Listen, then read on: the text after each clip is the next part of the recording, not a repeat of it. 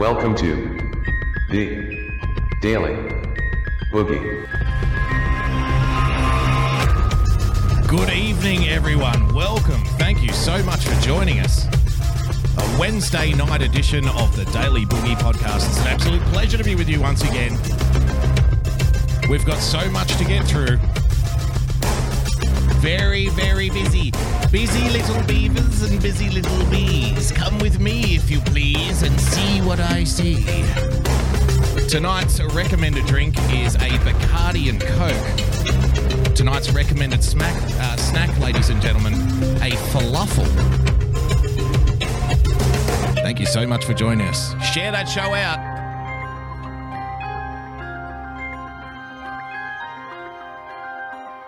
Skull.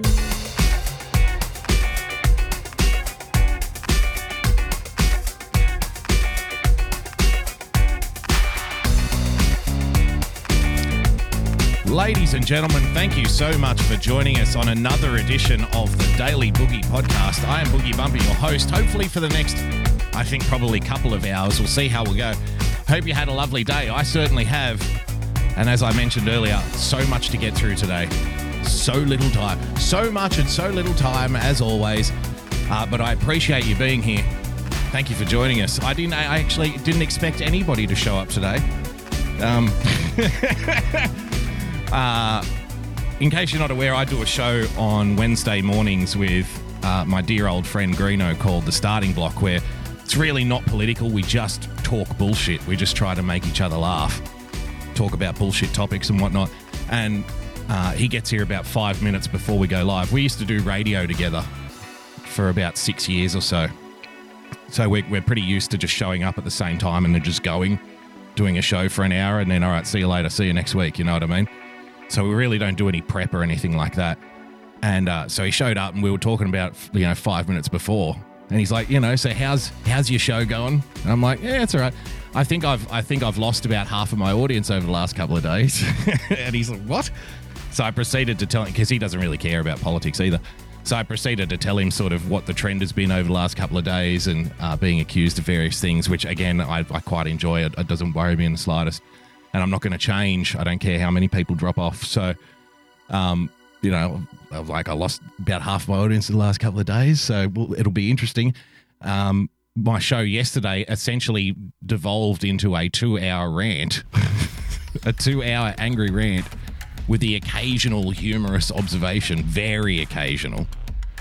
But it was basically a 2-hour rant. So I want to do a little bit of recap for yesterday. Don't worry, this whole show is not going to be Iran. We've done the last 2 shows entirely on Iran. I wanted to stop talking about Iran on Trust and Verify. I thought that was going to be the end of it. But it keeps developing. Things keep happening. Things keep changing. That's the nature of stuff like this. It's dynamic. It's not static. And that's kind of the point I'm going to make this morning, my time, this evening, your time, before we get rolling here. So I want to address yesterday. So what happened was we started the show. My plan was yesterday to do a breakdown of the Iranian foreign minister's interview on CNN and contrast that with Mike Pompeo's response in the press conference and point out similarities between the two. Show you what they're doing, what rhetorical devices they're using in order to get their point across, to get sympathy, to get people on their side, to create doubt, right? But before we even really got rolling, I was getting bombarded in the chat, pardon the pun. I was getting bombarded in the chat with people telling me, rocket attack, 20 people have died, 28 people have died. And I'm like, okay, send me links. I got bombarded with links on Twitter. And I've opened it up and they're like, oh, reports are saying, 20 people have died and stuff. Of course, we found out later after the show that that wasn't the case, that 20 people had not died. Well, I mean, allegedly, which is, I'll get to that. So I did say, all right, I'll take that on face value. And then we discussed, I gave some of my thoughts about, how we got here and, the pointlessness of it all, really. And that brings me to my topic for today. If people in intelligence, I've heard them, at lectures and stuff, they speak about this concept sometimes called information apocalypse. And I've spoken about it before on this show in a different context. Essentially, information apocalypse, to boil it all down, is an environment. Thank you for the ice creams and stuff, by the way. Oh, I better do the little plug. I better do my grift. Hang on. If you'd like to become a supporter of the show, please head over to patreon.com/boogiebumper. Become a subscriber by hitting the subscribe button on your preferred podcast player. And of course, if you would like to abuse me, then take a number, get in line, and follow me on Twitter @boogiebumper. If you'd like to leave a tip during the show, dlive.tv/boogiebumper. Buy some lemons and leave those slippery, soury little lemons in my fruit bowl, you lovelies. Or you can head to the link down here below, streamlabs.com/boogiebumper. Thank you for the diamond. Thank you for the diamonds, ladies and gentlemen. Appreciate it. UK Neil and Gypsy. Thank you for the diamond, Gypsy. Who did you steal these diamonds from, Gypsy? Where did you steal these diamonds, Gypsy? Thank you for the diamonds, Gypsy. So, information apocalypse is an environment where you flood the space with misinformation, but not just misinformation. Truth is in there. Truth is in the mix. But it's surrounded by and permeated by misinformation. And the object isn't to make people believe the wrong thing, right? You would think, well, the point of misinformation is to get people to believe the wrong thing, is to get them to believe lies. That's not really how it works. The point of misinformation in the context of, information apocalypse is to get people to believe nothing. See, it's easy enough to get people to believe the wrong thing.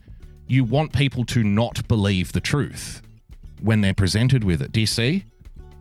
It's a very subtle little difference, but it's important. So when you mix misinformation with true information and it's all swirling around, you want people to have, when they get the truth, to not believe it. And that's what information apocalypse creates. It doesn't mean people will believe anything. It means people will believe nothing. In that environment, it then becomes easier for people in power to get us to do things that we would otherwise not do. It's easier for them to get away with shit because the population is essentially handcuffed. We're hamstrung. We don't know what to do. We're turning from one source to another source to another source to another source. We believe nothing so they can do anything, right? That's the point of it. And it usually precedes a state of war, civil war, some kind of conflict, right? Because if the population doesn't believe anything, then the bad guys can be the good guys and the good guys can be the bad guys. The good guys can do bad things. The bad guys can do good things.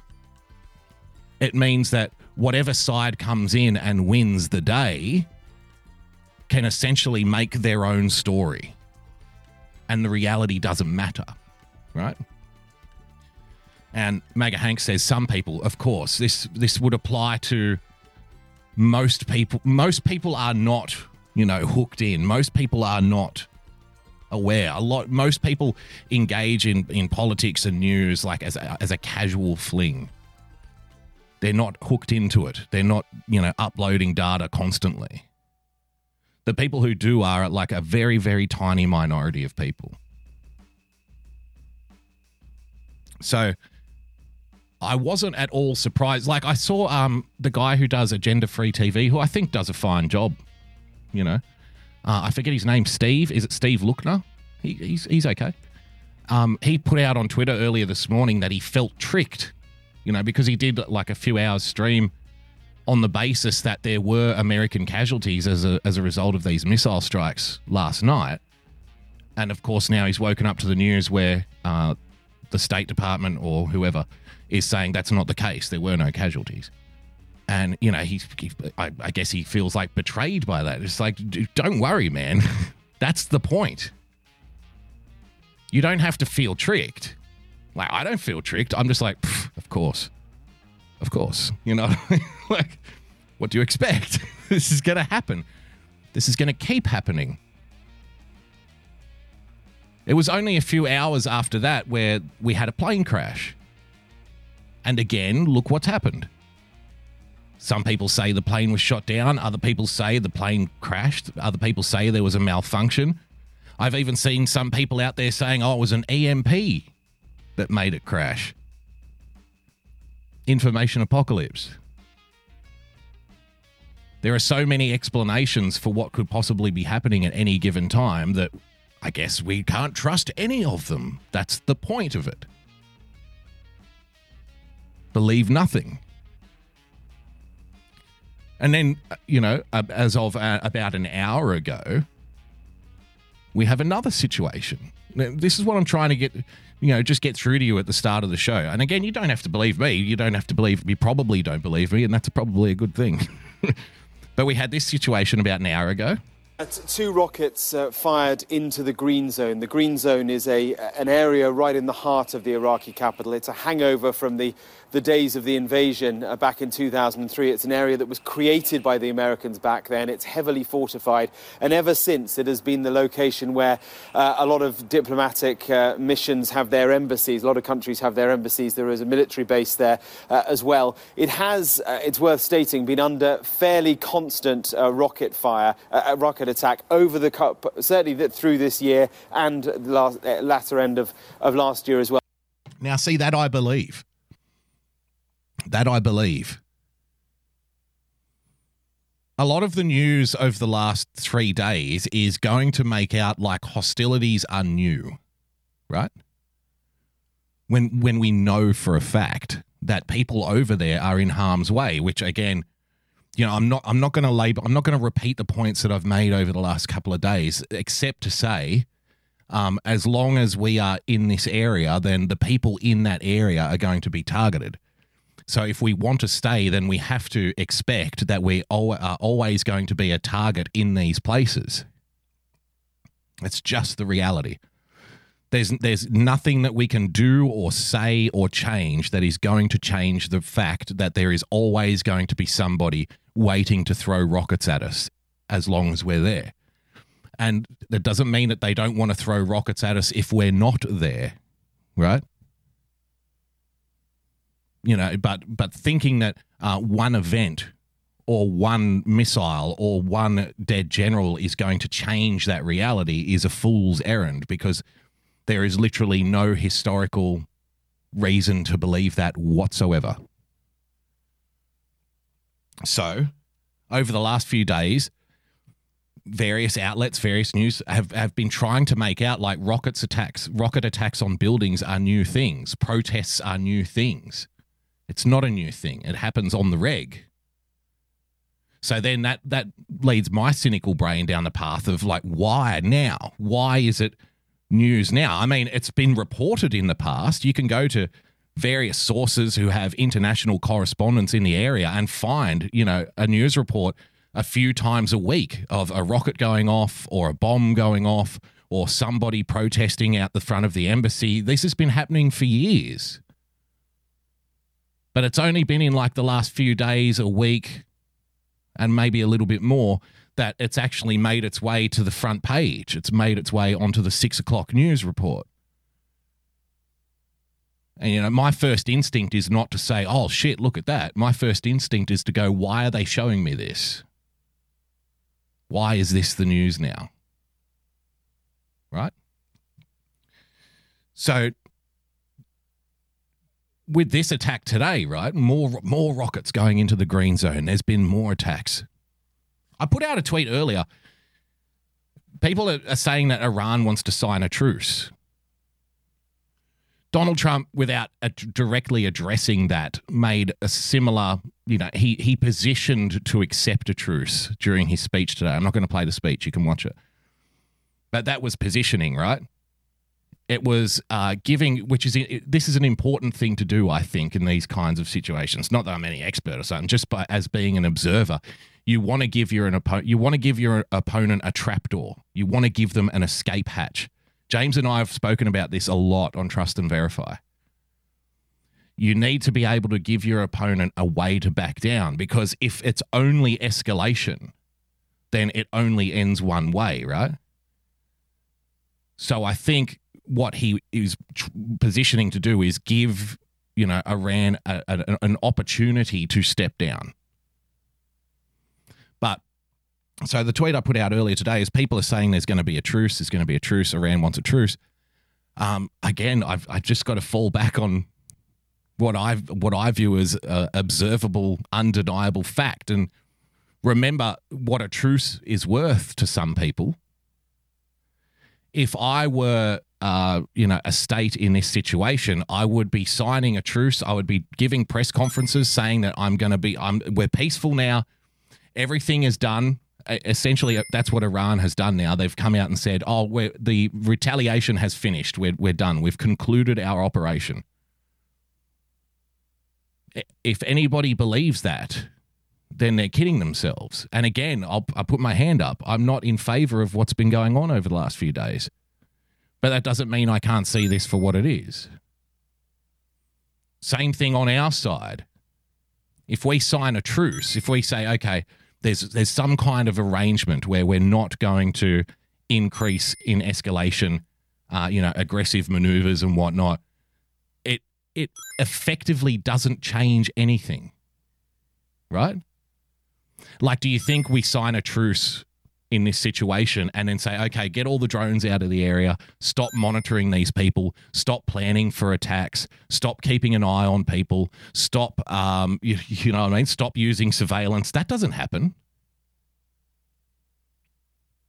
So when you realize that nothing effectively changes with the signing of a truce, because again, if I was one of these states, I would sign the truce, I would say I'm very peaceful, and then I would use one of my proxies to attack.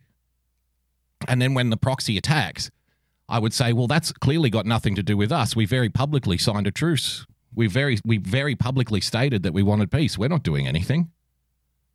And then you get to play the victim. Ding. Thank you for the Diamond Space Force droid. And then you get to play the victim when the retaliation comes and say, we are the victim of excessive force. In hindsight, it made total sense to me. Thank you, O1. In hindsight, it made total sense to me that, rockets going in didn't actually kill anybody, because Iran needs to maintain the perception of being the victim of the United States. If they go in and wipe out 100 troops the next day, then they can't say that they're a victim of excessive force. In order for their narrative to work, they need to maintain victim status. So, I was pretty unsurprised to see people saying, they want to sign a truce now. I'm like, well, that makes sense. Sign a truce, say you're done, you've finished with the retaliation. Then you switch. The PR, the truce is a PR stunt. It's for us. It's for the politicians, and it's for us. It's for us to slip back into regular programming. It's for the politicians to slip back into regular programming. Thank you for the diamond. But operationally, it doesn't change a damn thing. We just get to go back into the state of, dark undeclared war, which was taking place for the previous weeks and months, where rocket attacks were going off and nobody cared and nobody talked about it, where protests at embassies were happening and nobody cared and nobody talked about it. We go back to that with a truce deal. But in the meantime, I would suspect that you're going to have to become accustomed to reports like this, where it comes out and nobody believes what they're being told, or there's 10 different explanations for why it's happening or whether it's happening or not. Same with the airplane crash on the tarmac, whether it was taken down or whether it crashed. Same with the rocket attack last night, where some people say 30 people died and other people say they didn't even hit a building. But, you can take this for what it's worth. You can take it or leave it. I would say that declaring victory at this point is a fool's errand. It's not going to stop. It's not going to end. Our relationship to it will change. Our focus on it will change if there is some kind of a truce. But again, it's purely a public PR stunt. In real terms, they're not going to stop using surveillance. They're not going to stop flying drones. They're not going to leave bases. They're not going to stop planning attacks. They're not going to stop hitting embassies. They're not going to stop throwing rockets. They're not going to stop making IEDs. Nothing effectively changes except our relationship to the situation. That's the only thing that changes. And that's entirely the point of why they're doing it. So make of that what you will. Personally, for me, I think coming out and declaring some kind of victory here is it sounds good. It's a good opportunity for, the public and the politicians to put a full stop, put a period behind something and attempt to move on to other matters. It's a good opportunity for somebody to change the story into something else. But when you actually step back and think about it logically and just apply a little bit of rudimentary logic to the situation, nothing changes. The only thing that changes is how you think about it. Just the way it is. So, make it, like I said, make of that what you will. If you missed yesterday's show, some people liked it, some people didn't. I guess it's up to you. It's probably, depending on what kind of a person you are and what your opinion is of the situation, that'll probably determine whether you like it or hate it or not. But I am encouraged that people who disagree with things that I say on the situation over there, I've credited this audience for a long time of being very open-minded. And, for the majority, my opinion in that regard has not changed in the slightest. Because it's very encouraging for me to know that I can come on here and, effectively batter people who disagree with me. And for an hour and a half, just give you both barrels as I see it. Bang, bang, bang. And people can disagree for an hour and a half and at the end say, thanks, I appreciate that. I like that. Thank you.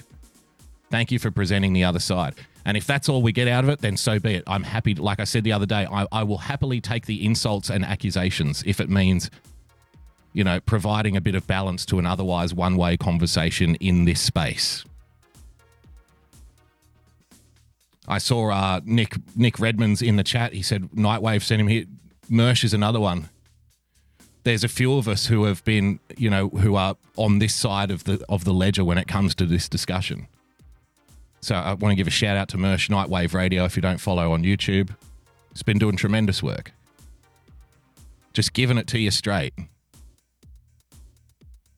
And from what I can gather, all of us are basically getting the same treatment now. We see the same pattern. We see the same rhetorical pattern. But see, MAGA Hank in the chat, but as expected, Iran backed down. The public statement is that they backed down. It doesn't necessarily mean that they have. That's the point of what I'm saying here. For all intents and purposes, for the sake of our perception, they have backed down. But nothing's going to stop. They're not going to stop planning things. They're not going to just pack up their militias and go home. They're not going to stop maneuvering in the area. But this is an opportunity for the public to think that they will. Same applies for us.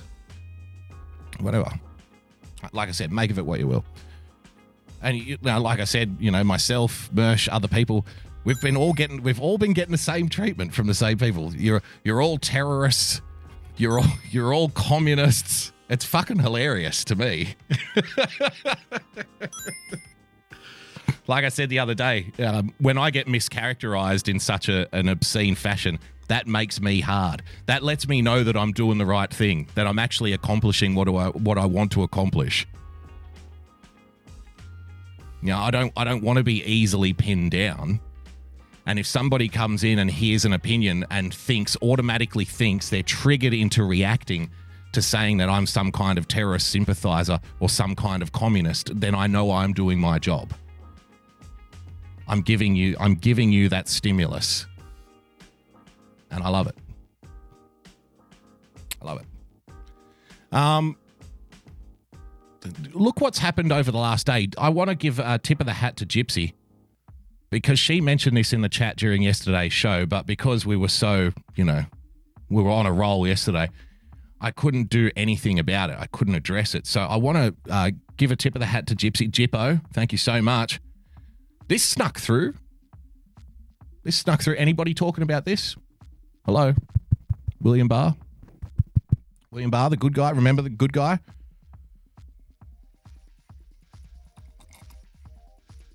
For those listening to the podcast, I'll read the headline.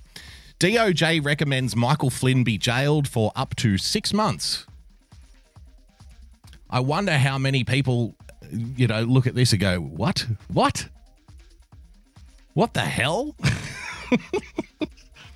Federal prosecutors say the former Trump aide, quote, has sought to blame almost every other person and entity involved in his case.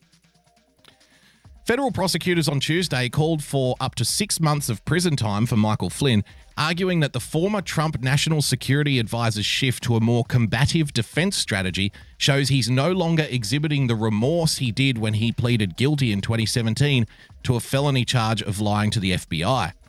The notable shift in the Justice Department's stance comes after it initially said it was open to a sentence of probation as Flynn's punishment.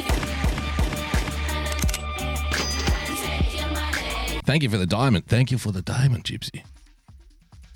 When he was cooperating with government investigators in Special Counsel Robert Mueller's sprawling investigation of ties between Donald Trump's campaign and Russia, which absolutely went nowhere, which we all knew it would.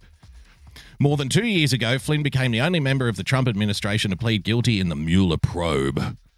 But after providing, it's not in my purview, which is at page 90, which page, paragraph 3, paragraph 3, page 9095. Page 90, yes, no, that's not in my purview. I can't answer that.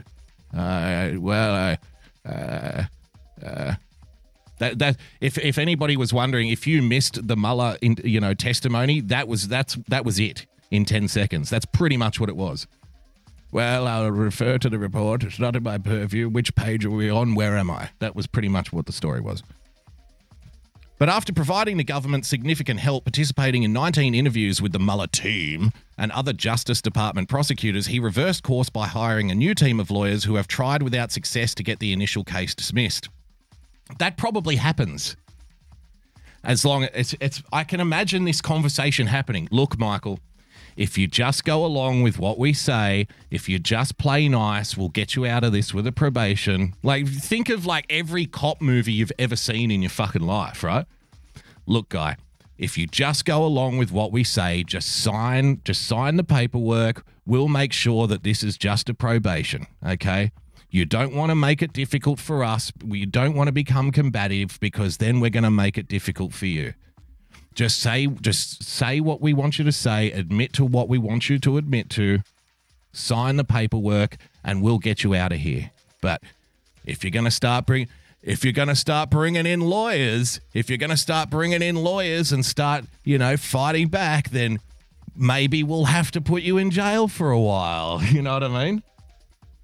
So I don't find this surprising, except for one thing. And that is the entire story that we've been told for months and months and months and months and months about the DOJ and Michael Flynn.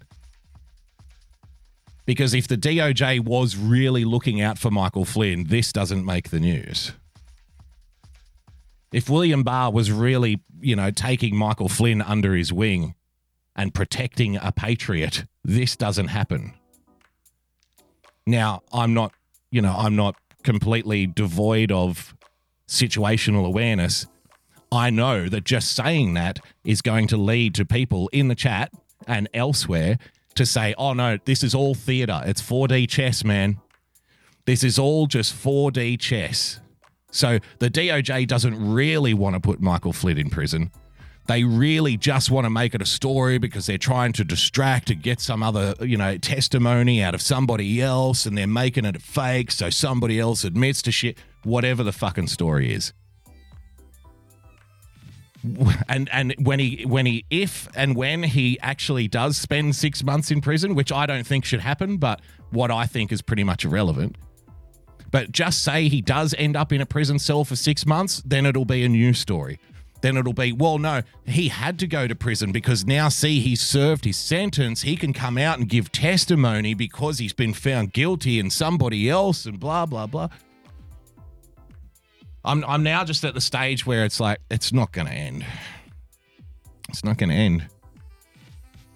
The brave patriot Michael Flynn, the hero, and I'm not saying that in a dismissive way, but, the guy that so many have, said, he's our guy.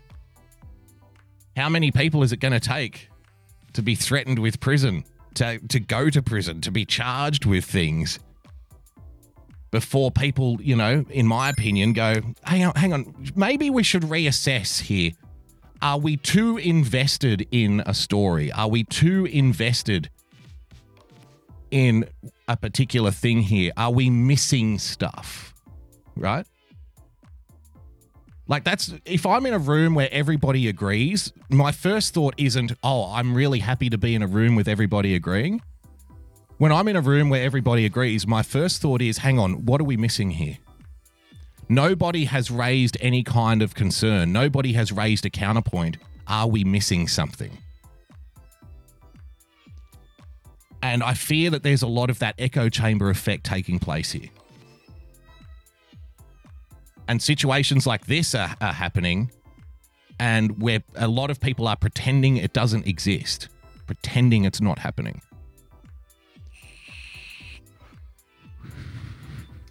Nobody's even talking about it today. Nobody's even talking about it. Nobody's even mentioned it. So, tip of the hat to Gypsy for bringing that to us. Again, food for thought. I'm going to leave that on the table. See what you do with it. See what comes. Beware the echo chamber. I wish I knew that fucking Christopher Hitchens quote. Kimmy in the chat knows it. Why censored? Don't look for safety don't look for security don't look for false security in consensus. Something like that. Just because everybody around you agrees doesn't mean it's necessarily true. Don't look for solace in the false security of consensus. I want to catch you up with what's happening down here. Police have charged 24 people over deliberately lighting fires. The thing that I find funny about this is, I was talking with a friend about this last night. Again, a state of unreality. I'm rambling again. So Assange, Manafort, Stone, and now Flynn. I'm starting to think something might be up. Drew Jackson, thank you for the tip. I tend to agree.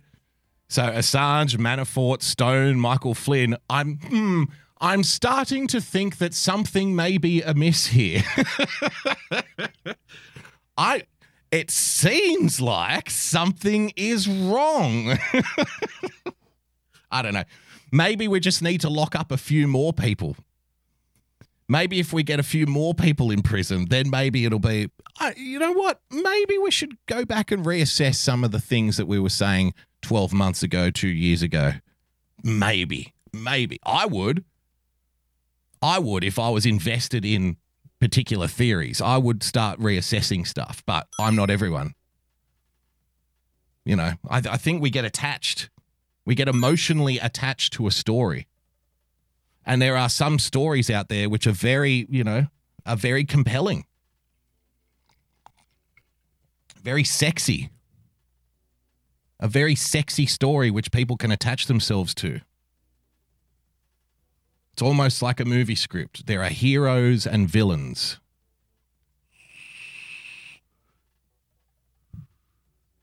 My position has always been, looking at things in looking at people, especially. People are complex animals. They're complex beasts. Looking at things purely in terms of, good guy, bad guy, I think you're missing half of the game. You know what I mean? Thank you, Adboa. The reality is sometimes good guys do bad things and sometimes bad guys do good things. If a good guy does a bad thing, does that make him a bad guy? And if a bad guy does a good thing, does that make him a good guy? You know what I mean? You know, the whole structure of entertainment and culture and information is aimed at dumbing us down. We are supposed to, they want us looking at things in black and white and good guy versus bad guy. And that's all there is. I mean, if you immediately think of someone as a bad guy, then he only does bad things, and I must not believe anything that I hear about bad guys because bad guys are bad guys and I'm good guy. But people just aren't built that way. It doesn't happen. It's not the way it works. You know, people were saying it about Rod Rosenstein. People dedicated a 2-year conversation to, is Rod Rosenstein a good guy or a bad guy? My opinion was he's probably a career bureaucrat, considering that he's been in the bureaucracy for 30 years. And you don't stay in the bureaucracy for 30 years without aligning yourself with different people at different times for career progression. So he's probably just a career bureaucrat who's done both good things and bad things depending on your perspective of it. So you think, people would say, so you think he's a good guy then? I'm like, no, you're not listening. I'm not saying he's good or bad. I suspect he's probably just a career guy who's done both good and bad. Why is this so complex? Why is this so difficult? Oh, so, okay, I get you. So you're saying he's a bad guy. I would just put my hands up and go, whatever you want to say. I don't know. You know what I mean? I would just lose patience at that point and just go, whatever you say, man. I don't care. Whatever you want to believe. Doesn't matter. They're still having a conversation now. Is he a good guy or a bad guy? Who cares? It's not relevant. Just look at what was done. Don't try and figure out motivation. Don't try and figure out the substance of somebody's soul, for fuck's sake. Just look at what happened and look at what was done. He could have been fucking Jesus if he signed his name on the wrong form intentionally, then he did a bad thing. So don't worry about if he's a good guy. Look at the bad things that happened. Focus on that. But whatever. Again, I feel like it's getting harder and harder and harder and harder for people to step back. And I'm not blaming people. I'm not perfect. I fuck up. I'm not blaming people, but I suspect it's intentional. And I don't think it just happened overnight, but I do think it's ramping up. That we are intentionally forcing ourselves and other people into irreversible positions. And this makes it easier for people to get away with shit. Like we're watching the shiny keys. Whether it's, the day-to-day running of government, whether it's who's getting locked up by the DOJ, whether it's what's happening in Iran, whether your bins get picked up on a Friday or not. At some point, somebody's going to write a book about this period in history. And they're going to say, whilst everybody was making memes and getting angry about transgender bathrooms, the ruling class completely raped everybody. Blind to their face. And nobody did anything about it. The surveillance state was kicked into high gear. Mass immigration flooded Western countries. Speech and thought control was normalized. And all the while we were concerned about memes and where people should piss. Maybe it's too late to even worry. I'm starting to get real black-pilled these days. You can say, oh, that's wrong, whatever. don't care. I'm just going to be honest with you. I'm going to continue to be honest with you.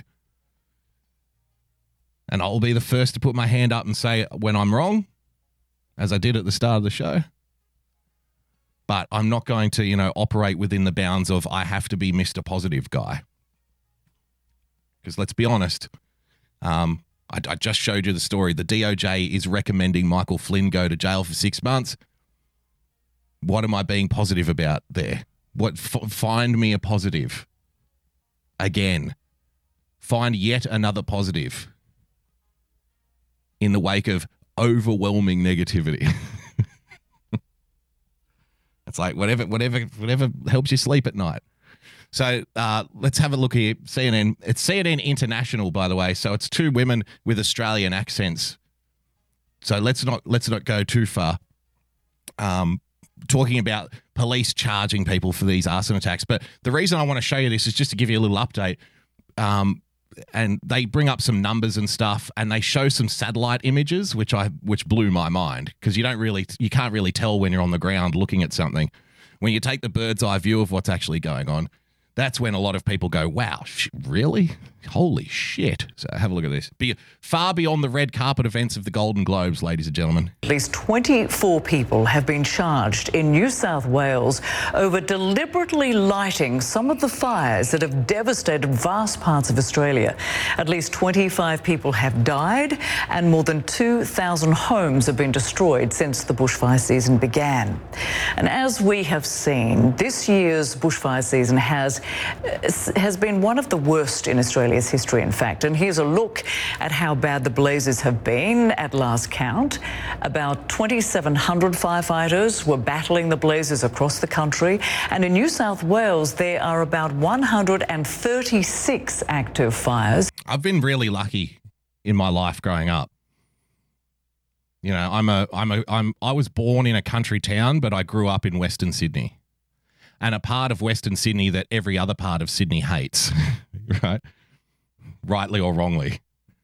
It's funny, like all of the Sydney, if you've never been here or you're not aware of the geography, Sydney is basically like a whole bunch of little towns that grew simultaneously and ended up being one city, right? So all of the different parts of Sydney hate each other, but all of the different parts of Sydney hate us the most. And we say, well, we're the best, so fuck you, right? So this is the part of Sydney that has like the highest immigrant population. I've said this before. I grew up a half-hour drive away from the biggest mosque in the Southern Hemisphere. But I also live in a part of my part of Sydney, which is so redneck that it would make, toothless inbred moonshiners from Alabama blush with embarrassment. It's like, God damn, I thought we were rednecks. You gotta see these fucking Australians, man. They fucking go next level. Well, y'all drinking beer at 4 a.m? What the fuck? I've worked with guys who would crack beers at 6 a.m. and then go off and drive a truck. Yeah, we're going to have a good day, mate. Yeah, mate. Road signs with bullet holes in them, all of that. So I'm pretty lucky in where I grew up. The closest we ever got to a fire, I was about like 10 years old, and we had burning leaves landing in our yard. That's as close as it got. And those were like the worst fires on record. They were the worst we ever had. This makes those ones, this is literally like 10 times bigger. To put it into some perspective for you. Alabama, Louisiana, pick one. Generic Southern person. Generic cartoonish Southern redneck. We'll call it that. The University of Sydney estimates almost 500 million animals have died across New South Wales, including close to 1/3 of the koala population. In total, more than 14 million acres have burned across Australia's 6 states. Well, the fires are so bad, the smoke is visible from space and... We finally made it. The Australian space program is complete. Yes! The smoke is visible from satellites, ladies and gentlemen. Woo! Of course, if you were a flat earther at this time, you would now be piking up and saying, well, of course the smoke is visible because it's all trapped inside the dome. So that makes total sense. But the smoke is now drifting. We now have influence in South America. We are now contributing to the pollution in South fucking America. People in Buenos Aires are complaining about the smoke from Sydney. It's like, yes, fuck you. You Americans think you're so tough you could go around the world throwing missiles at people on the other side of the world. Well, we can give people asthma attacks in South America, huh? Huh? We got game. We bring something to the table. What, you're going to try and stand against Australia? We'll set our whole country on fire to make you cough. You better get into line, you South American commies. We're going to make your clothes smell funny. That's what we're going to do. Come at me, bro. It's managed to migrate to the other side of the world from Australia. The UN says the skies as far away as Chile and South America have gone grey. And the sunset in Argentina's capital, Buenos Aires, had turned red. Well, CNN's Anna Corrin. That's right. Red the sun, bitches. Oh, we're doing well. I'm going to jump around a little bit.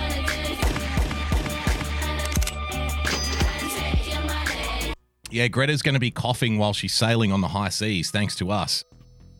That's how we're getting back at you, Greta. Gee, we really have to do something about climate change. I can smell the burning Sydney homes from here, in the middle of the Pacific Ocean. What the hell is going on here? I am going to jump around a little bit tonight because, like, the last 2 days, even though I didn't want to focus on Iran, that's all that we've done. So all of the links that I've had for the show have just been backing up and backing up and backing up. So I've got a couple of things to show you. More fun stuff. But before we do fun stuff, I want to show you this. I'm a fan. I don't know if you guys know Brendan O'Neill. I'm a fan of Brendan O'Neill. He's the editor of Spiked Online. Brendan O'Neill is like the British version of Tim Pool, except edgier, if that makes sense. Like, he would say he's on the left, like center left, but he's far more aggressive when it comes to things like mass immigration and political correctness and stuff. He pushes way more buttons than Tim Pool does. Tim Pool, I don't mind. I think he's quite all right. But he does play safe, which is fine. Some people do play safe. I play safe from time to time.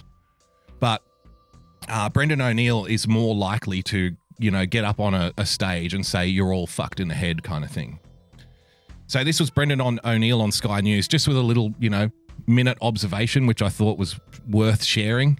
The trans movement, on the other hand, the kind of self-selected spokespeople for trans people, has become a deeply intolerant movement. I think it's very ironic that you would accuse others of intolerance when we live in a world in which anybody who questions gender self-identification, particularly a woman, as we saw with the Maya Fastata case, where she effectively lost work because she questioned the cult of transgenderism, there is an intolerant clampdown. This guy wearing blue lipstick and blue eyeshadow and fucking has his eyelashes zhushed up. When they come up against O'Neill, they're really underprepared, generally speaking. Like they think, I'm going to take this bigot down. That's the only thought that goes through their mind. I'm going to accuse this bigot of doing bigot things. And they bring a knife to a gunfight. That's why I find him so entertaining.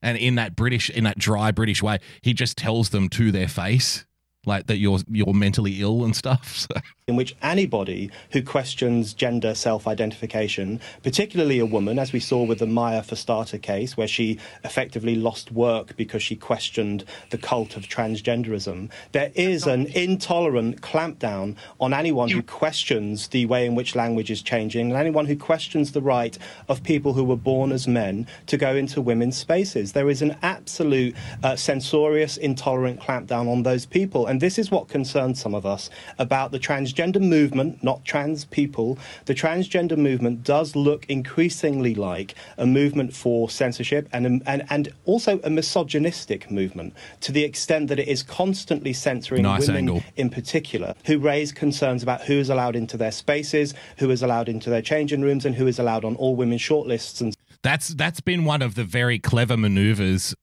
in this debate over the last 12 months or so. And I'm glad. I wish I had have thought of it. I wish I had to come up with this attack point. But to now accuse the trans activists of hating women is just delicious to me. Again, I'm not emotionally invested in the debate, but as somebody who's sitting in the stands eating popcorn, you know, when trans activists get accused of hating women and denouncing women because women have the fucking audacity to say, why should I run in a 100-meter dash against a man? I don't want to do that. I try to accelerate that by saying I'm glad that men and women, have equality on the sports field.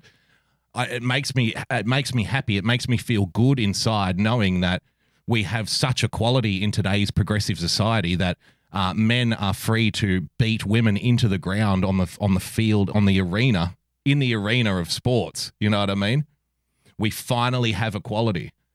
Male wrestlers are able to dislocate the shoulders of their female counterparts. I'm so glad we have equality now. I'm so glad that we're beyond bigotry, right? At which point people who actually support this turn in sport will look at me and say, well, that's not very nice. And I say, well, this is what you want. I'm just being a supporter. I'm getting on board with you. Yes, finally. Men are able to beat the shit out of women on the sports field. This is what we wanted, guys. Hooray. And wave my little rainbow flag. You know what I mean? Happy days. So it's been a very good maneuver by people to turn it into like a you hate women thing, because they really can't say anything about that. They just have to take that one on the chin. And so on.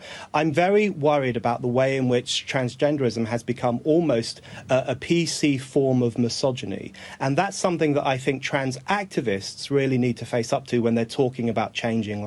There you go. Brendan O'Neill from Spiked Online. What should I do? Oh, do you want to see how we're completely screwed? On this show, I've done a lot of stuff about robotics and AI and what the future holds. My concerns. I mean, we've done reports on this show where the conversation, there's people that study ethics in robotics, right? It's like an arm of philosophy is ethics in robotics. Just to illustrate the point, there's the main problem with self-driving cars, right? Is it's a very old philosophical problem called, the train switch.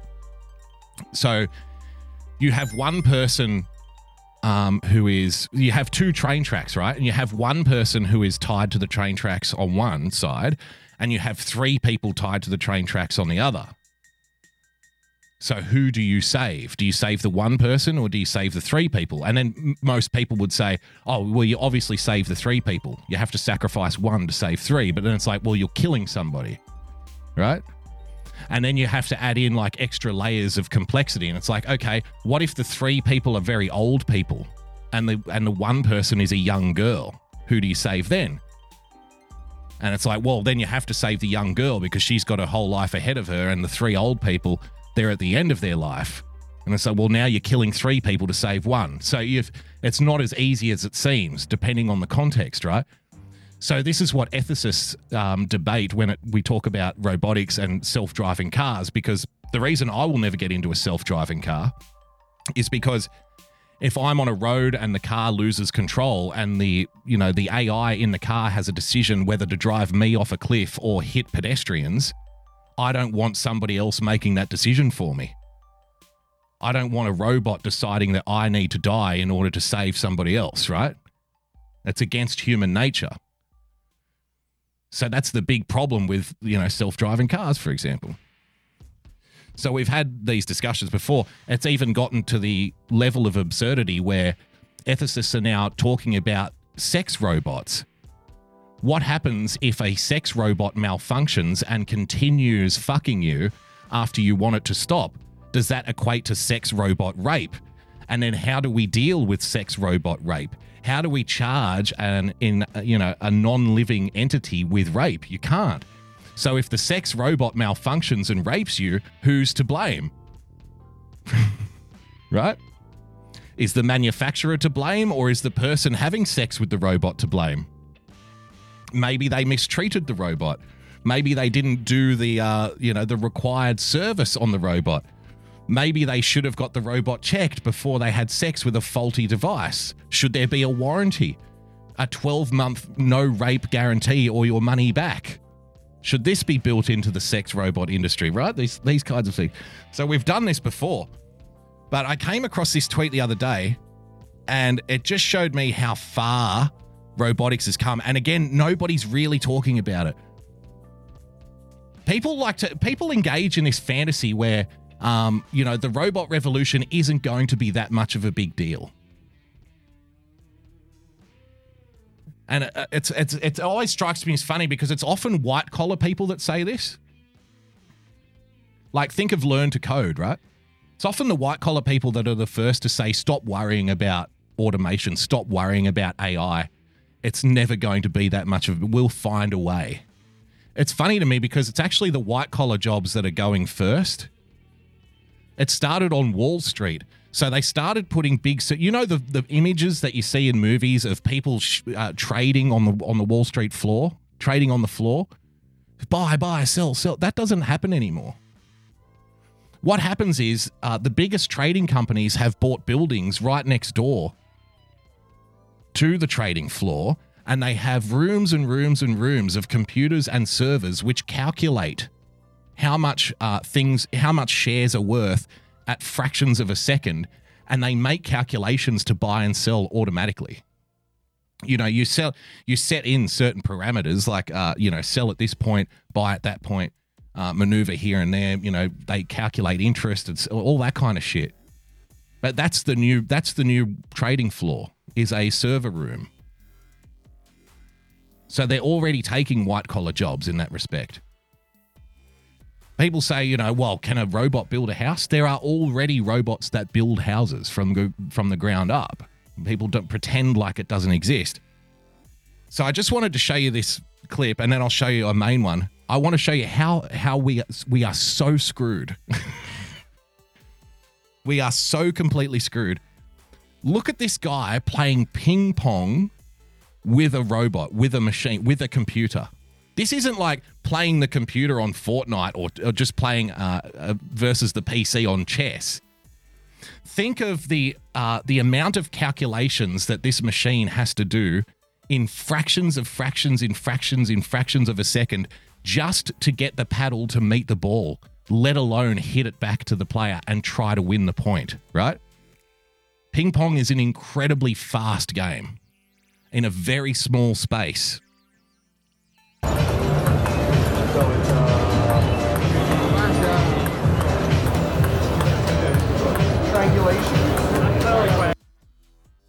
This is unbelievable to me.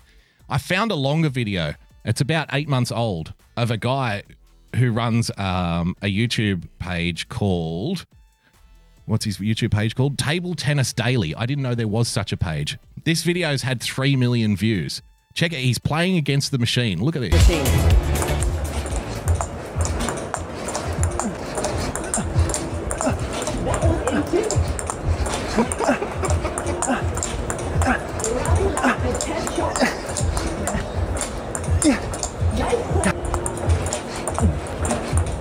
Perfect trajectory.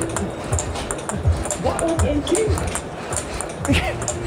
Oh my God, so good. We are so fucked.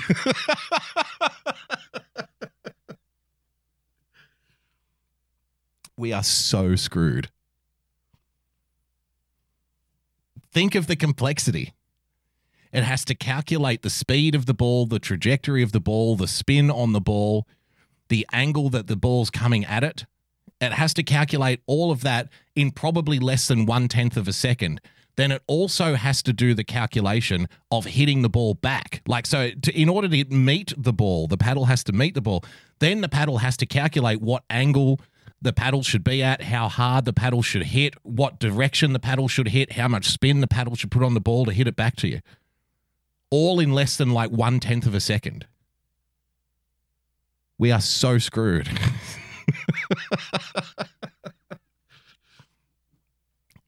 Unbelievable. That is unbelievable to me.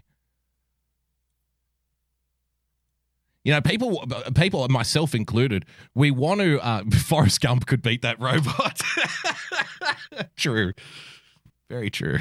But he was kind of robotic himself, wasn't he? I'm not a smart man, Jenny, but I know what love is. He was kind of dumb. I mean, he was having sex with, drugged up STD riddled hookers. So, at least he could play ping pong.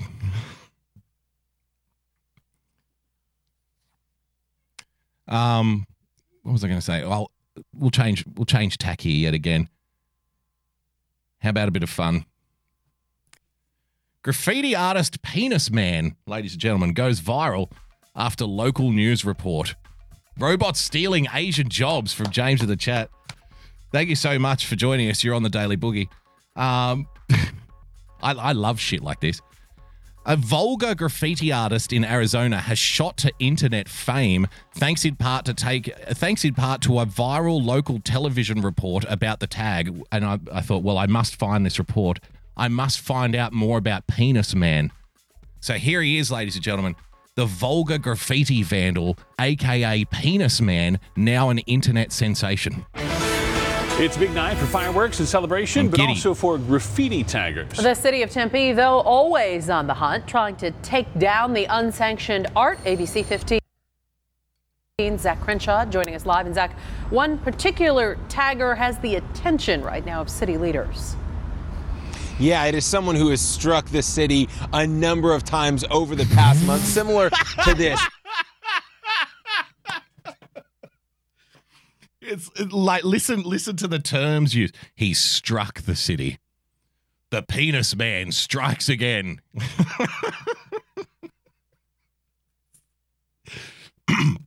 Wouldn't you love to live in a city where the biggest problem going on in the city is somebody who draws penises on buildings? You should be happy if you live in Tempe. You should be like, thank God. What a wonderful town. This is the only thing we've got going on. Penis Man makes the news. And 40 times to be specific. And the tagging... You know what it reminds me of? For old school Simpsons fans, remember El Barto? The graffiti tag, El Barto? And they go into, there's a town meeting in, I think it's the first season. And the scene starts like halfway through this town hall meeting. And they're like, we are tracking the infamous El Barto. And there's a picture of like an adult version of Bart that they're all handing around. The infamous El Barto who's graffitiing everywhere. Now, it's like life imitates art.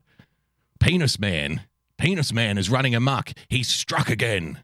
The elusive Penis Man. Well, it's something you'd expect to see in a middle school locker room. Take a stroll through Tempe, and you'll see scooters, trains, joggers, skylines, and graffiti. The goal is to get... Looks like a pretty nice town. I've obviously never been there. It looks pretty nice. To it within 24 to 48 hours. And in many cases, we're removing that graffiti within 2 to 3 hours. That's no small task. The police in Tempe are on their game. You know, we have a crack squad, pun intended, going around checking for penises on city streets. We're looking for penises constantly. We have a 24-hour hotline. If you see an unsanctioned penis being represented on a building near you, please get in touch with the local authorities. We'll send it. It's like the fucking, the Ghostbusters car comes firing out of a fire station. We've got another penis. Let's go. We've got to get it within 3 hours. We've got a record to keep here. Very important stuff going on in Tempe. Considering the city has documented nearly 300,000 incidents of graffiti in 2019. It could be a small sticker on a stop sign, all the way up to a mural on a wall. One tag showing up all over is Penis Man.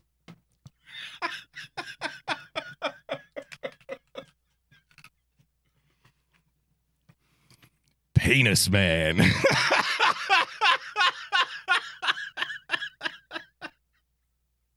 So dumb. I was wrong. He's not even drawing a penis. He's just writing Penis Man. Howie Manley in the chat says, you need God. I hope you're talking to me. I don't think God needs me, though, so you shouldn't worry. Penis man. And the thing I love about this, right, when they put this shit on the news, when they make Penis Man into a cult hero, you know, kids love to imitate their heroes. This is going to start a whole wave of penis men. There's going to be a troop of penis men. It's going to be like that scene in V for Vendetta. You know, at the end where everybody's wearing the mask? Everybody's going to be out there tagging Penis Man on everything they can get their hands on.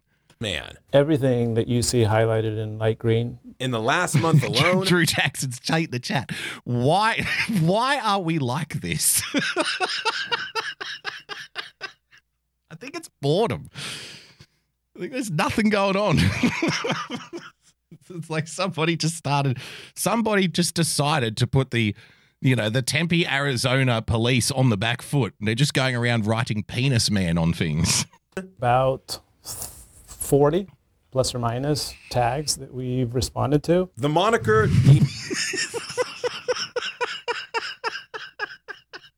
Look on the left, they blur it out. Explicit and provocative. Painted on. Explicit and provocative.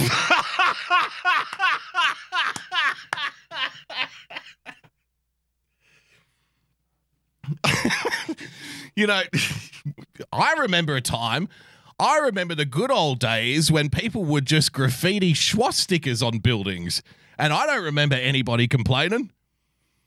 Once upon a time, people would just say, fuck Trump, or fuck capitalism, or draw, or spray paint Che Guevara on a building, or just paint a swastika on something. But this Penis Man phenomenon, this has to end. This is provocative. This is controversial. They are corrupting the youth with the Penis Man tag, ladies and gentlemen. Won't somebody please think of the children? On abandoned buildings, city dumpsters, old couches. Old couches.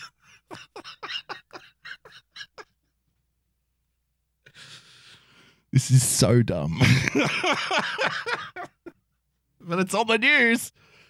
I guess it's important. Traffic mast arm. This one was on a bridge. We've seen it on signs. Look for Penis Man. Of course. Look for Penis mast arm. Man. This one was on a bridge. We've seen it.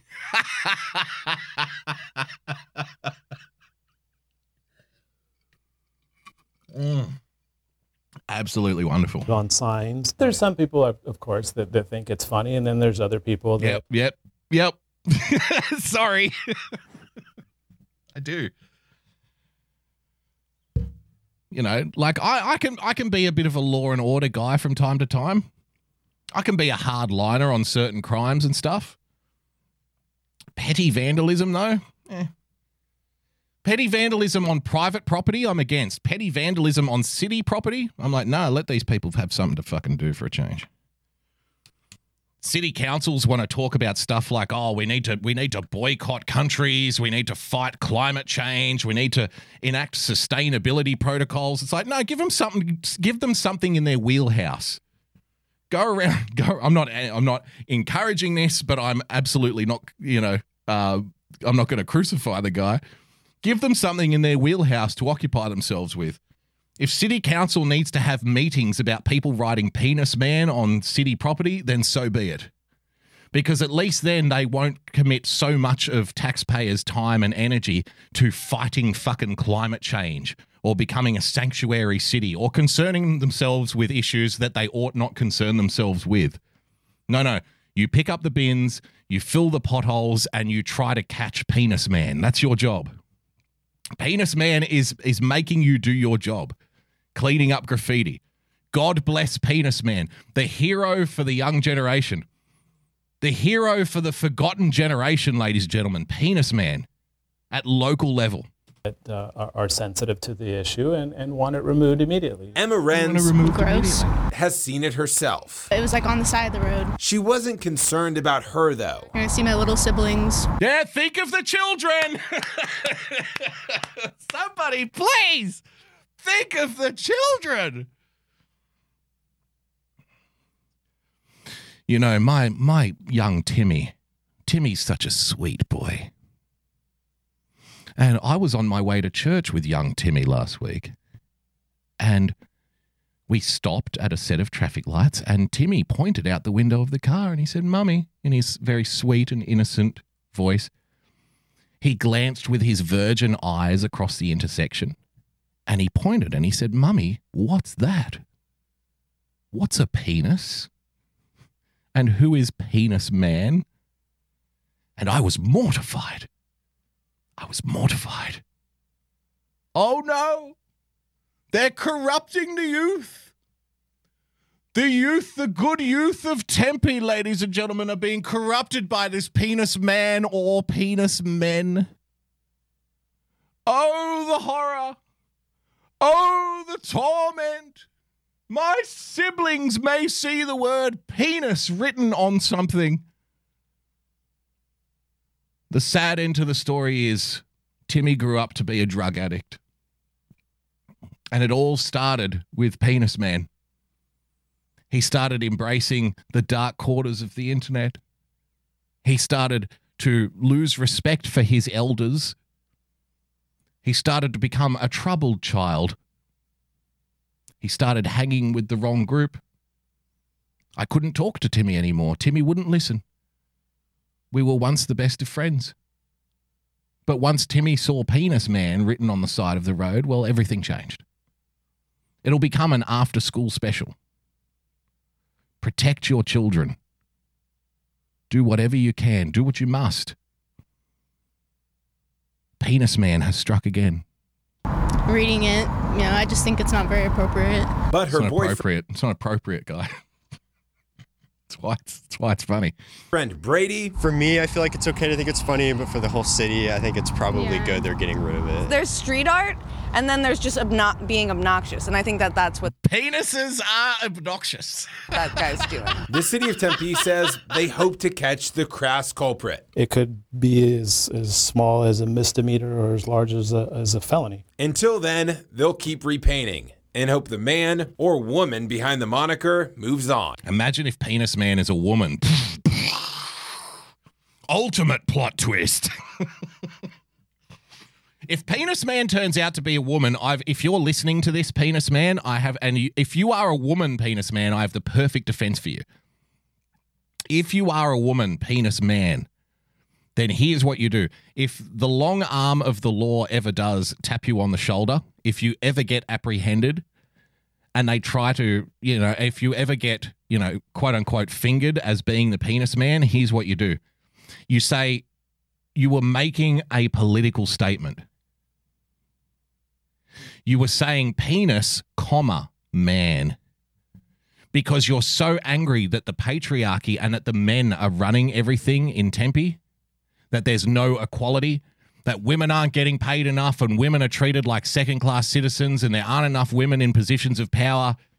You were making a social commentary for the explanation for the ills through which society suffers today.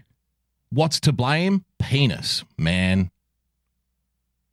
You will go from criminal to national hero like that. That's how you get away with it. What's to blame for all of this death and destruction and disease and famine and awful things that have been ruining the earth? What's to blame for climate change? What's to blame for inequality? What's to blame for oppression? It's penis, man. There's a lot of resources, time, and material that's being utilized to be able to abate the... That's you, though. You decide how much resources you spend trying to catch Penis Man.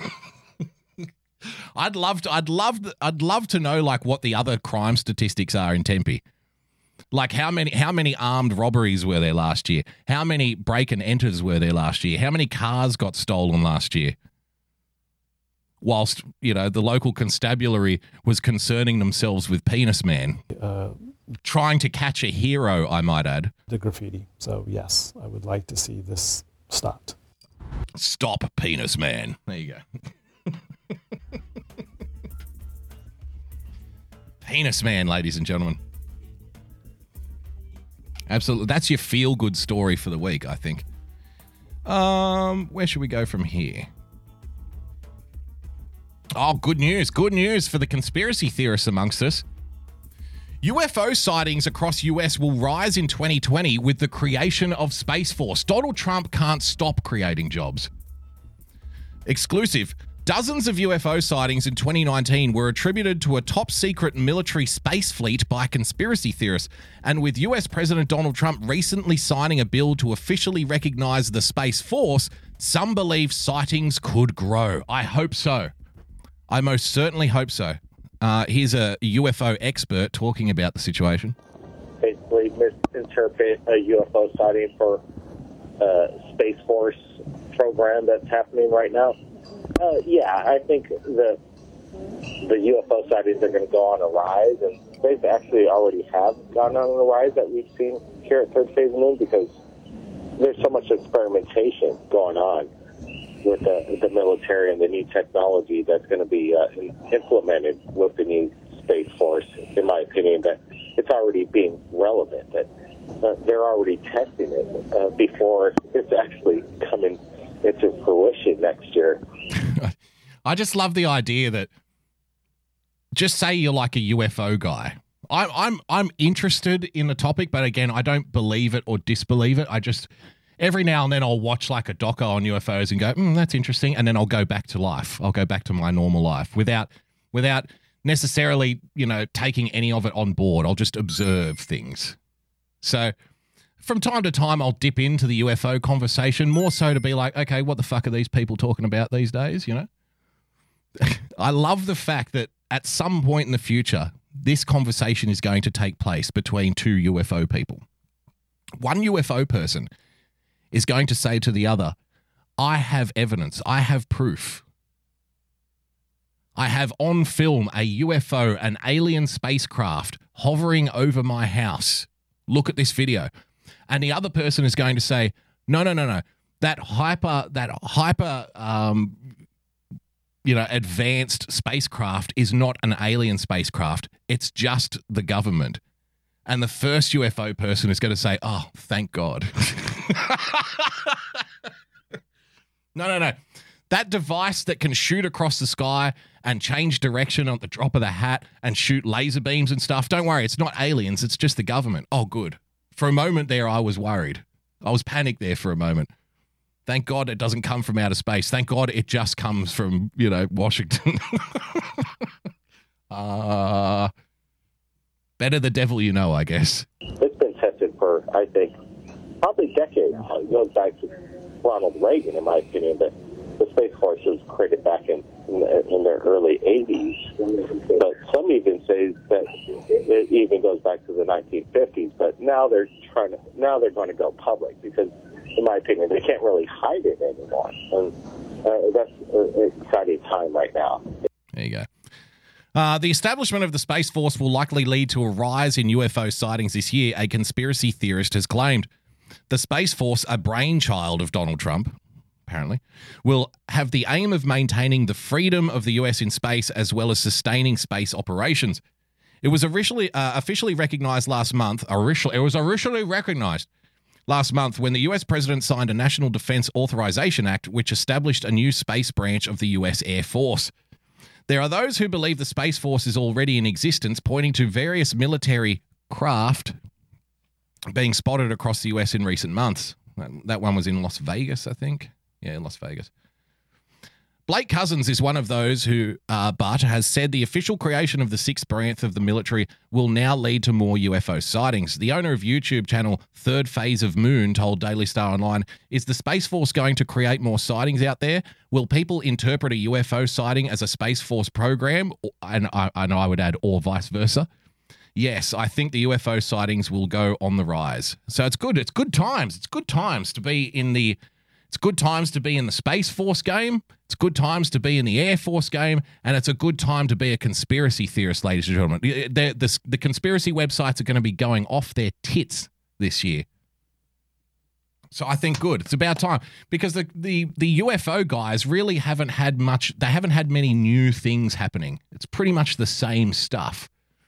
So if we can make UFOs great again, then so be it. I want more alien autopsy documentaries. I want more UFO shows. Just for my own amusement. Adolf Hitler arrested at Munich brewery after trying to sneak in with a Nazi uniform. He's back! He's back, ladies and gentlemen. He's back to save Germany. No. The man stopped outside a bar by police was reportedly wearing a Nazi uniform decorated with fascist symbols and fake memorabilia. Let's have a look. Oh no, that's not what I'm looking. I want a video. There he is. There's Adolf, Uncle Adolf. A man resembling Adolf Hitler was arrested by police after trying to get into a brewery in Germany. Adolf just wanted to blow the froth off a couple. You know, it's been a long 80 years for Adolf, and maybe he just wanted to relax. The man was stopped outside the bar in Munich. Maybe he wanted to drown his sorrows. Who knows? The man was stopped outside the bar in Munich and later identified as Hitler impersonator Harold Zenz. He goes by the name Harold Hitler and is an Austrian like the vile dictator. Members of the German Workers' Club had reportedly reserved a 10-person table, which staff later cancelled. So Hitler was going to make an appearance at the brewery with the German Workers' Club. Oh dear. Just like the old times. Zenz was reportedly wearing a Hitler costume decorated with Nazi symbols and fake memorabilia, forbidden in public in Germany. The group were refused entry and given a lifelong ban after police arrived. Back in 2017, Zenz was photographed outside the house Hitler was born in Austria.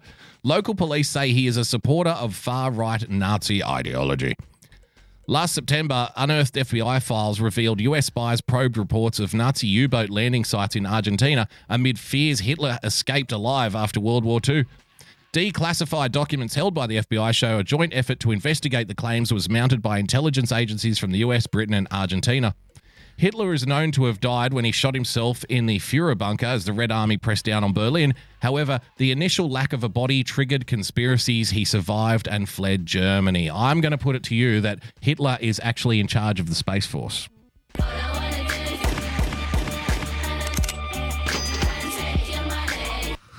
Thank you for the diamond, Gypsy. Where did you steal this diamond, Gypsy? All right, one more short video, I think, to see us out for the night and possibly the week. I don't know if I'll be back. I feel like I could do more shows this week because I've been off for a couple of weeks. But generally Monday through Wednesday. Thank you for joining us on this edition of the Daily Boogie, by the way. You're listening to the Daily Boogie podcast. I did want to bring this video to you because in these dark and desperate times, ladies and gentlemen, there's only one thing I think that can cure society's ills. I think there's only one thing I think that we can turn to in these dark and desperate times, and that's love. And you know I'm a big fan of love. This program is very pro-love. We love love here on the Daily Boogie. And we celebrate love here. We don't just celebrate it, we love it. You know what I mean? It permeates, it's all around us all the time. So in these moments, Deech laugh. Thank you for the diamond. So we are going to celebrate love here for the next few moments. Join me, if you would, in a celebration of love, ladies and gentlemen. Come together. Together with love, we can stand against the forces of hatred and the forces of darkness in our society. With love, we can overcome. Let's celebrate some love.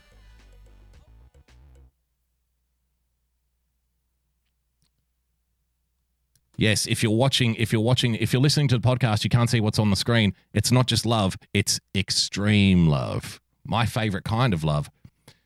Everybody in the chat, decide your safety word. So when you've had enough, let us know and we'll tap out.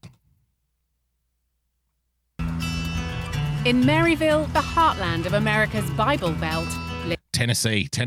If I was ever to move to the United States, I've said for the longest time I would move to rural Tennessee. I've done my homework.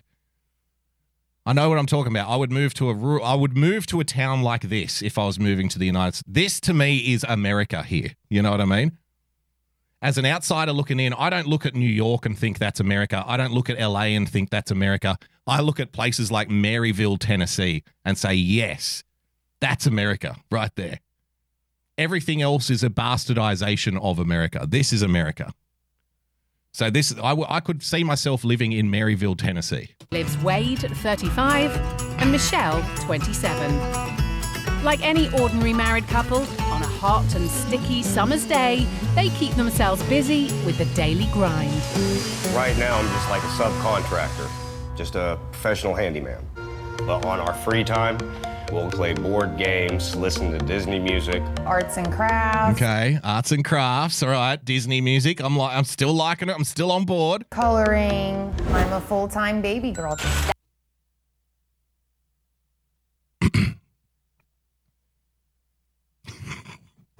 A what? Disney music. Arts and crafts. Coloring. I'm a full-time baby girl. I'm a full-time baby girl.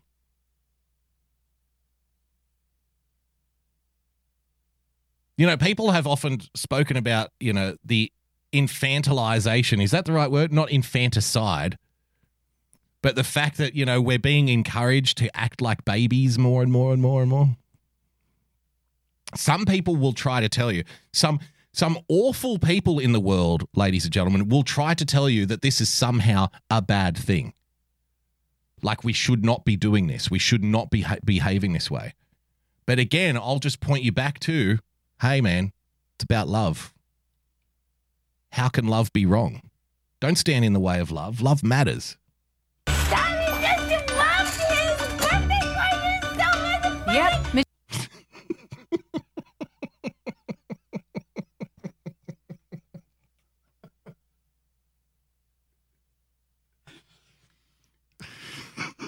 What does it mean to be a baby girl, you ask? It means this.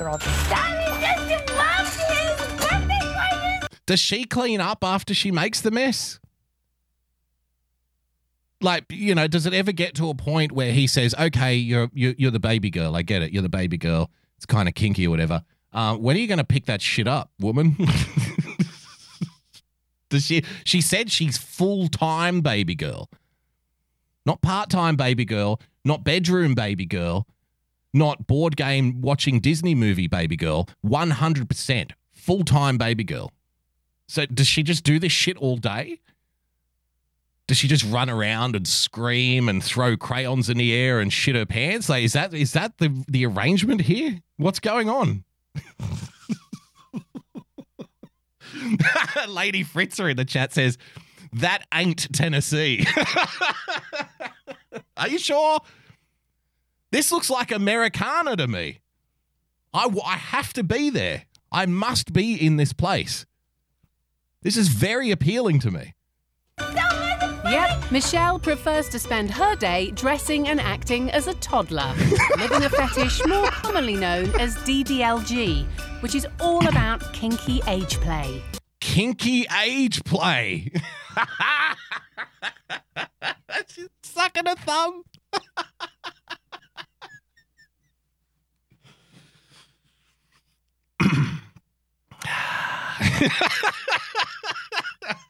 Don't you?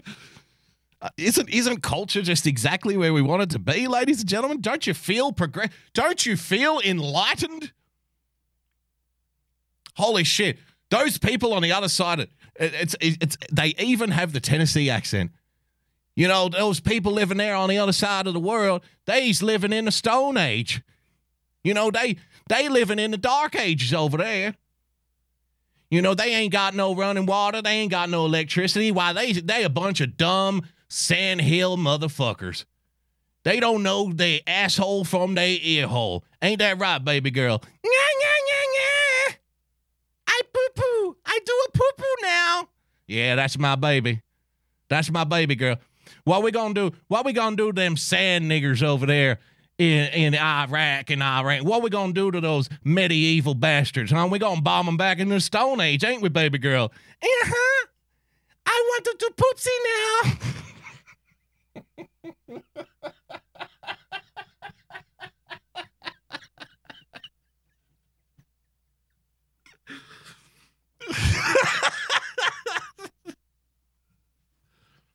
Yeah, we at the top of the food chain, ain't we, baby girl? Daddy, I want milk bottle. Yeah, she 28 years young. That's my baby girl right there. I'll tell you what, she a peach. I'll tell you what. What DDLG stands for is Daddy Dom, little girl. What is it? Daddy what? Play. What DDLG stands for is Daddy Dom, little. Daddy Dom and little girl. Look, little girl looks very upset there, baby girl. Looks very depressed. Girl. I'm her daddy, and oh, the diaper changes! Yes!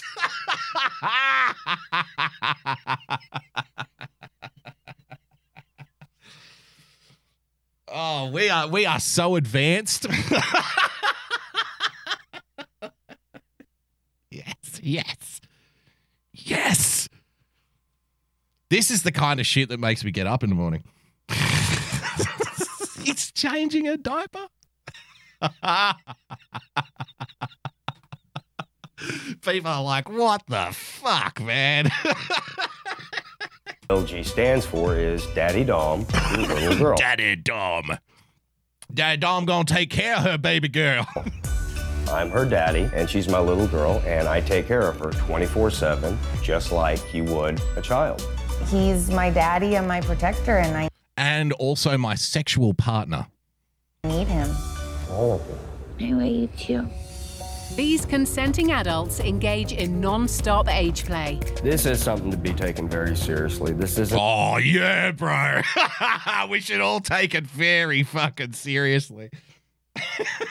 And before people want to come in and say, "Oh, what are you doing? You're being mean. Why are you laughing?" I didn't put them on the internet. They agreed to do this video. They want this out there. They want people to know. They want to tell their story. And that's one of the great trappings of storytelling, ladies and gentlemen. You don't always know how the audience is going to react. That's part of the thrill of storytelling. It's part of the lure of storytelling, is the anticipation of wondering how it will be received, how the audience will react, because you never really know. You think you've got it under control, but then somebody finds something that you've done, and then bang, it's exploding. You never really know what the audience reaction is going to be. So they wanted this. I didn't ask them to do it. Nobody put a gun to baby girls. Nobody threatened to take baby girl's bottle away. Nobody took baby girl's pacifier out of the cot. She volunteered. Ain't that right, baby girl? Hey, you my baby girl, ain't you? Tell you what now, we're gonna bomb those dinosaur sand niggers over there in Iran. I'll tell you what. Me and my baby girl, we ain't that right, baby. Engage in non-stop age play. This is something. We're at the top of the cultural food chain, I'll tell you what. To be taken very seriously. This isn't a game. This isn't something that we're just putting on a front. This is who we are. This is what. J7 vibe in the chat. And that brings me to my next lesson. Don't smoke crack. Did he put baby girl in the corner? It makes us happy. I am baby girl every day. Every day. All day. Not right now, though. Surely she should be interviewed as baby girl. Like, so tell us a little bit about yourself, baby girl. Just throwing shit at the camera. Baby girl, calm down, baby girl. Can you talk to the nice lady from the television? Can you talk to the nice sweet woman from the TV show, baby girl? You know, she's dropping in and out. I don't believe it. I mean, if you're gonna say 100% baby girl, you got to commit, man. Got to commit. I want to see 100% commitment, total commitment. From the time I wake up till a few hours before I go to bed, I'm in little space. Every morning.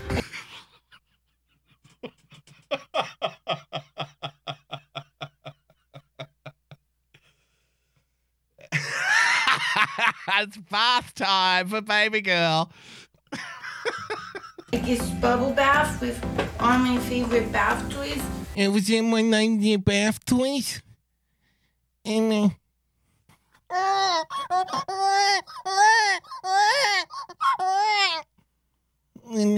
then playing in the bath with my bath toy. Yeah, baby girl.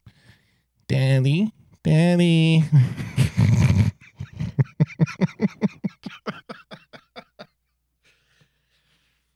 Again, I just have to reiterate, I am 100% totally confident in where society is headed. I am 100% totally on board with how progress is progressing. I don't think we've progressed enough, to be brutally honest with you. I think we need more of this. Much more. We need to celebrate people's love. A few hours before going to bed, sex time. No, I don't think so. Lady Fritzer brings up an interesting point. So the few hours, she said she switches off from baby girl for a few hours before bedtime. Now, Lady Fritzer is wondering, is she an adult for bedtime, for sexy time? I don't think so. I don't think so. I don't think you go to this extent and then not keep it going for hanky-panky. I'm pretty sure that baby girl is in there with daddy, getting the horsey ride on daddy's knee, for example. Oh, dear. We are sick people. Take me back to penis, man. And if I don't get a bath, Original Rev for the chat. This is a great leap forward. I get sad. It's mostly fun and games. Mostly. But when Michelle misbehaves, there are repercussions. What the heck is going on in this room? Look at this mess. What the behavior chart is I get 3 check marks a day. Green for good behavior, yellow for warnings, or red for bad behavior.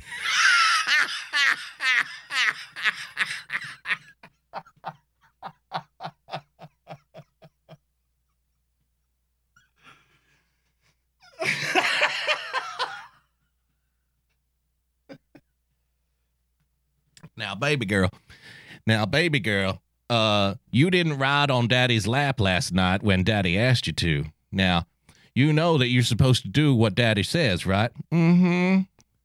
Well, baby girl, you're going to have to go up to the big board now and give yourself a big, nice red check mark. Next time you're going to do what daddy tells you to do, ain't you? Mm-hmm. It is so fucking weird, man. It is so fucking creepy. To be fair, though, the behavior chart itself, I don't have a problem with. And guys out there, you'll know what I mean. Next time you see a big expense coming off the credit card, wouldn't you just love to force your wife to go up to the behavior chart and put a big red cross next to it? Ladies, it can work for you too. Honey, did you leave your filthy, disgusting work socks on the floor of the bedroom again? Mm-hmm. Well, take yourself over to the big chart. Big red cross for you.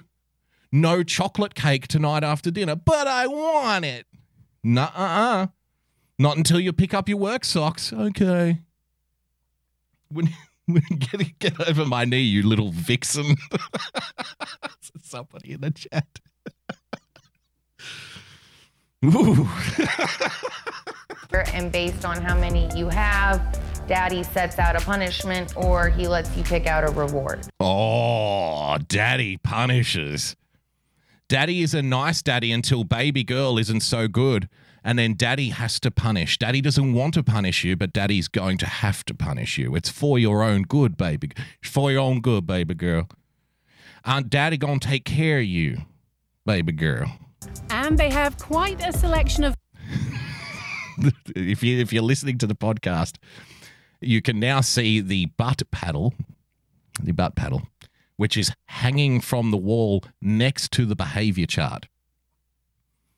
So daddy Dom, at some point, if baby girl gets too many red checks on that particular day, then daddy Dom must, I suspect, walk over to the chart, check the progress on the chart, see that baby girl has not been a very good baby girl, And Daddy Dom, I suspect at that point, will pick up the butt paddling paddle, and, you know, deal out a bit of parental justice, which is totally fine. This is totally normal. Of paddles for different punishments. That means you're getting the cane. Is that understood? Yes, Tommy.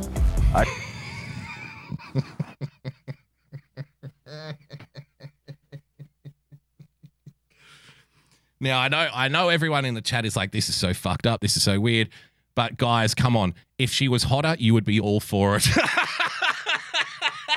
Come on now. If she was hotter, you'd be like, oh, yeah. Don't tell me otherwise. Don't you dare lie to me. If she was a 10, you'd be like, you getting the cane, baby girl. Any man who tells you otherwise is lying to you. Of course. I grew up in a very disciplinarian household. When I was a kid, I took a very strong interest in the spanking aspect. I can't even do this anymore. I grew up in a household that had very strong discipline, and that's why now at the age of 35, I treat my baby girl like a baby and spank her with a cane when she needs it because, you know, Daddy Dom ain't gonna let that shit fly. I have a strong, he has an interest in spanking, a strong interest. This is something that consumes him. You know, I grew up with a very strong, I've read all the books, you know. I've read all of the discussions. Something I follow very closely, my interest in spanking. And, you know, it's because of my upbringing. You know, I've got to credit my parents with this. It's because of them that I grew up to be the harsh disciplinarian Daddy Dom that I am today. I grew up in a very disciplinarian household.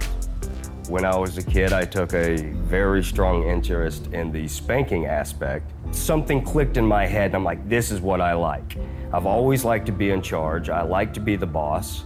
I think I was born for this.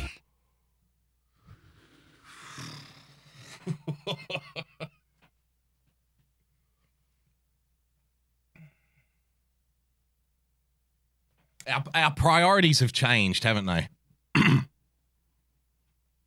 Timmy, what do you want to be when you grow up? I want to be a fireman. And little Johnny, what do you want to be when you grow up? I want to be a policeman.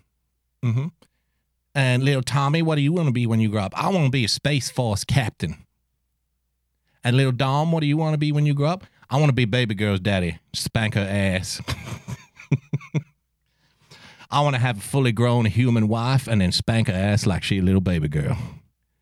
I'm going to put up a disciplinary chart on the wall. I'm going to have big-ass paddles next to that wall. That's what I'm born to do. I'm born to take that fully grown woman, treat her like a little baby girl, and spank the shit out of her when she asking for it. I tell you what. Ding! Tell you what, it's my calling. It's what I'm put on this earth to do. You know, because you got to have dreams. And you got to have goals. People say they want to be superheroes or win a Super Bowl or walk on the moon. They can have those dreams. But my dream is to take that cold pine piece of paddle to a woman's ass on the daily. Because I love spanking. And Daddy gonna dish out some punishment to his baby girl. There you have it, ladies and gentlemen. Celebrating love on this edition of the Daily Boogie. And what a fantastic way to round out the week. It's been one hell of a week. So much argumentation, so much discussion, so much debate, so much outrage, so much confusion, so much information apocalypse. But I'm glad on this Wednesday edition of the Daily Boogie that we can all come together and find love with one another and dish out some punishment to our sweet little baby girl. Thank you so much for joining us. If you'd like to become a supporter of the show, please head over to patreon.com/Boogie Bumper.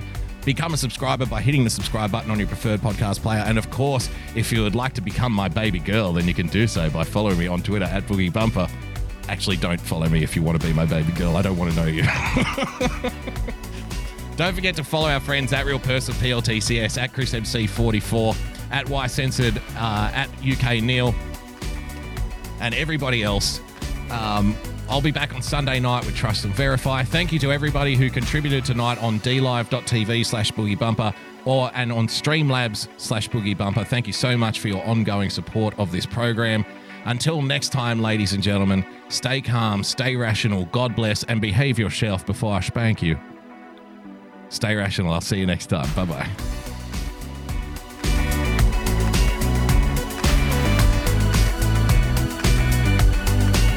I'm opening the chest right now.